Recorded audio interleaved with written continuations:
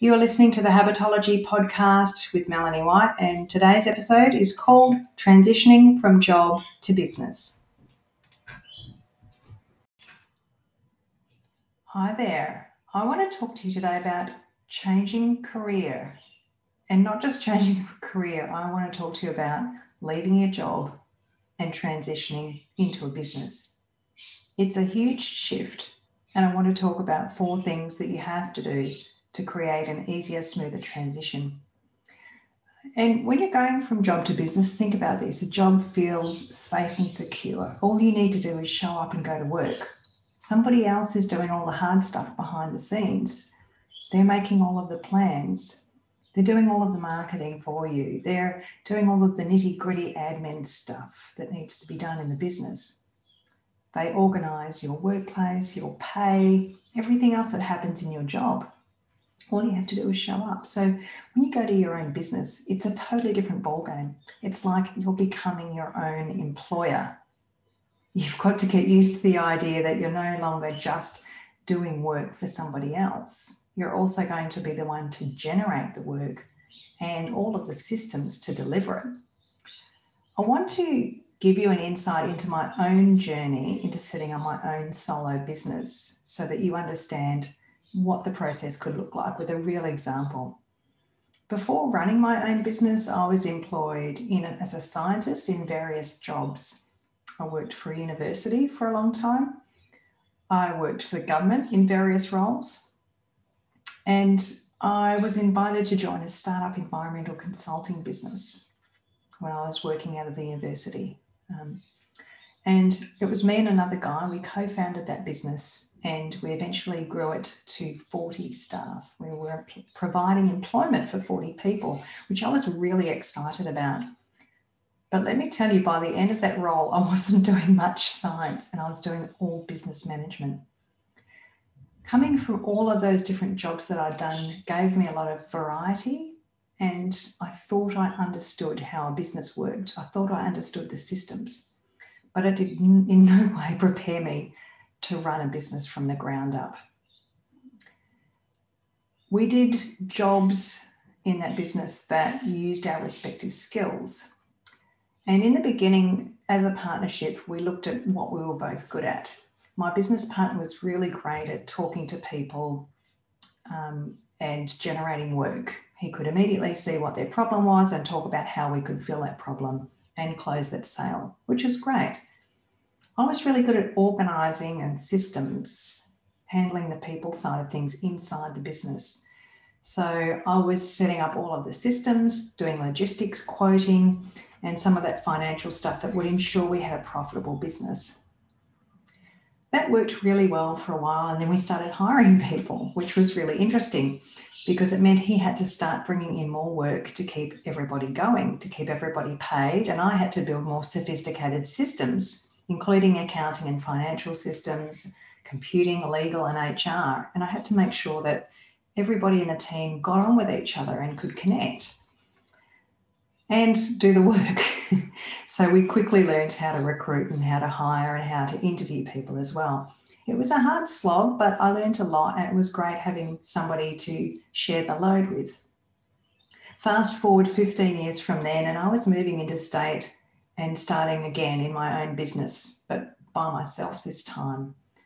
I was used to having an admin team and an office manager and an HR team and an IT support contractor, and all of those people doing all of those things. So suddenly it was a rude shock to go from hero to zero, where I had to do all of those things myself.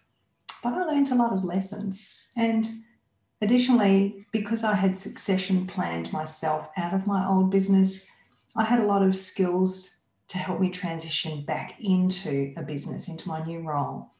And that transition process gave me a lot of thinking time. I had a financial buffer and I had security of income so that I could take my time to figure out how I wanted to work and who I wanted to work with and how I was going to set my business up. And that's what I want to share with you today, really. I mean, I see now a lot of people who are just sick of their jobs and their careers and they want to do something more meaningful, but they don't realise what it takes to move out of that done-for-you environment in a way and into running a business. and they might lack confidence or courage or skill or all three of these things. So that's why I wanted to create this episode, because it gives you a chance to see exactly what's involved in transitioning from a job to a business, and to give you an example of how I did it so that you can make it easier for yourself. I want to walk through 4 steps with you. And the first step is creating a financial buffer. And this was the first thing that I did. I wanted to have at least a year's worth of income up my sleeve so I could take my time to understand a new market that I was moving to and get my business set up with any sort of pressure. My husband and I were earning big salaries in our respective businesses in Perth. And you know what happens, right? When you're earning a lot of money, you tend to spend a lot of money. Your spending expands to fill up the space of what you're earning. So what we realized was it doesn't actually cost a lot to live. We decided we were going to be really frugal. We knew that when we moved here to the other side of Australia where we knew nobody and we didn't have jobs, that we would need to be frugal. Plus, we were moving from the city to a country town, so we knew we would be spending less anyway. So what we did is we started spending less. I mean, there are things, I didn't do these things, but you might be going out for dinner a lot or having manicures or those sorts of things that you don't actually need. And I know in my industry, although I didn't do it, a lot of people who are earning big money would go out and spend maybe $1,000 on drinking and eating over the weekend. That was normal for people in my industry. So I can understand how you might not be saving money if you're in that sort of a job. My husband and I had bought an investment property, so we had a couple of mortgages to pay off, and we were trying to put as much money as we could into those in the last couple of years. So the way we did it was we created an Excel spreadsheet for budgeting, and we started to keep every single receipt. And I even have a couple on my desk here from what I spent on the weekend. We still use it. All these years later, 14, 15 years later, we're still using that sheet. We have line items for food shopping and car expenses and insurance and utilities, and all of those things are listed, plus pocket money. So we each have some money that we can spend on whatever we like. Home improvements, all of that stuff is listed as a line item in that spreadsheet. And every week we save those receipts and we enter them in. What that does is it tells you how much you're spending, and it helps you to see where you can save money and where you're spending unnecessarily, perhaps. You also have your top line for income. And so you put that in, what you're earning each month or taking home, and then you can compare with what you spend. And after a couple of months of doing this, you can pretty clearly see how much you're earning, how much you're spending, how much you need each month to survive on average, where you can save money. And what we decided in our last 2 years of those well-paid jobs is that we would save as much as possible. So we put a lot of money on our mortgages, because that's a debt, you want to lower your debt. And we lived really frugally. We also had my stepdaughter living with us half the year, and she was living frugally too, which was okay. She was fine with that. And it put us in a really good position for 2 reasons. Firstly, by paying a lot off our mortgage, it meant that when we sold our house, we were in a very good position to buy something because we'd accrued a lot of money in that mortgage. And secondly, it meant when we moved, we knew how to live frugally. We could make our income last for a year. And we were okay with that because we had reduced our expectations of what we needed to live. And it's amazing how liberating it is to live with less. It was the start of our journey into a simpler and more streamlined way of living. It also made it a lot easier to move interstate because we got rid of a lot of stuff that we didn't need. The second thing we did after just budgeting was to build a financial buffer. So we saved up all of our annual leave, and we stayed at work long enough to reach certain milestones around long service leave. So in addition to the saving and living frugally, we also had this financial buffer, which meant that when we left our respective organisations, I had around 6 weeks of annual leave saved up. My husband had 4, I think. And I also had 9 months half-time long service leave So in other words, we were being paid to do nothing for that first year out of our businesses because we had long service leave at part-time and annual leave. And that was awesome because it meant that we had pretty much a half to three-quarter time income when we moved, so we could just take it easy and figure out what we were going to do. The third thing that we did was we both secured casual work. And that meant that we could continue to work remotely with the companies that we had worked with before. I actually went on to work with a new company after a while and helping them set up in the same industry I'd been in. So yes, 13 years ago, my husband and I pioneered the working from home movement. We actually did. So that meant that we had a few hours a week at a reasonable rate just to top us up to earn good income. My husband was consulting back to the company he used to work for. It kept our fingers in the pie and we still maintained our professional skills. So if we decided that we wanted to go back to those industries, we could. Otherwise, we could keep going along the path of building a business. So just to summarize here, my husband and I lived frugally and built a budgeting sheet. We accrued as much leave as possible to give us a bit of a buffer, and we secured casual work in something we knew how to do well. And that gave us a heap of breathing space and allowed us to get clear on what was next. Step 2 is to have some strategy and planning. And when you're moving out of a job and into your own business, you need to be clear on where you're heading and what it's going to take to get there and what the milestones are. I had decided to become a personal trainer at that point. So I left my job. I did some study to redo my qualifications that had expired and done years ago. And I scoped out my business opportunities. I researched the market. I was able to start building up my personal training business on the side because I was just doing a bit of casual work at my desk. And that would allow me to transition from one thing to the other. However, I built all these plans and I did my study and I developed a business model, figured out how and where to gain clients, and I went out and joined heaps of clubs and voluntary organisations to meet new people. I networked really well. I went to events around health and wellbeing, figured out how to build my business, and I realised I hated it. I really didn't like it. Everybody expected me to motivate them, and secretly, or not so secretly actually, I don't really love exercise. I didn't love the split shift. I didn't like getting up early morning to demotivated people and having nothing to do in the day and then having an end of day thing where I had to try and motivate people again. Just wasn't my jam. So luckily I had this buffer, and even though I went down the wrong path initially, I was able to pivot. Because what happens when you decide that you don't love your business? What do? Well, you're not going to keep doing it, right? I decided to go on and do some more training courses to get clear and figure out what else could I do. I started studying nutrition and I almost signed up for a degree in nutrition medicine with RMIT.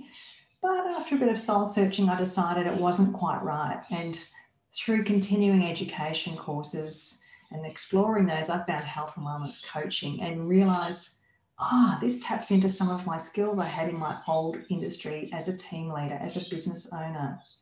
I was managing staff, I was helping them to overcome their challenges, and I had a passion for health and fitness. I could totally bring these things together. So I mapped out a new plan to deliver on my strategy. My strategy was much the same. I wanted to be working 2 or 3 days a week. I wanted to be delivering live sessions to people in my local area, and I wanted to be bringing home a certain amount of money. And although things didn't perfectly fall into place when I moved here, and I got uncomfortable at times and I felt a bit lost and confused, I persisted because I was still earning an income. I was having fun figuring out who I was and what I wanted to create. I was leveraging a strength of mine at the time, which is my ability to see the big picture and then zoom in and get focused on what I needed to do to get there. And I kept zooming out, going, is this working? And then zooming in and saying, okay, I'm following this course now. So eventually I came to find coaching and I developed a program and it sold beautifully. And so my business model The way I wanted to work with groups a couple of days a week was exactly the same, but it just wasn't in personal training. It was in a health and wellness coaching program that got results. So you can see how this fits nicely with how we work with people around their visions. We know that the process is to create a vision and work towards it, and we know that that vision might change. That's exactly what happened for me. And all you can do is keep progressing and persisting, reviewing your vision and seeing if it's still relevant. That's exactly what I did. And so that was my process of getting clear on what my business looked like. It didn't all fall into place magically, and it took some thinking and some work. Now, step 3 is market research. The great thing about market research is it's 100% free and it solves a lot of problems. You have to do research before you start anything, otherwise you're flying blind and you're going to feel overwhelmed and confused and scared because you don't know what's ahead. And the only way to find out or to get some clarity around what's ahead is to do research.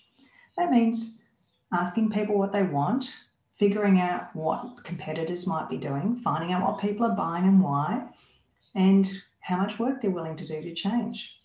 Ask lots of questions. It's 100% free, just takes a bit of time, but it will give you a sense of what will work. It will help you to refine your ideas. It will help you to get clarity.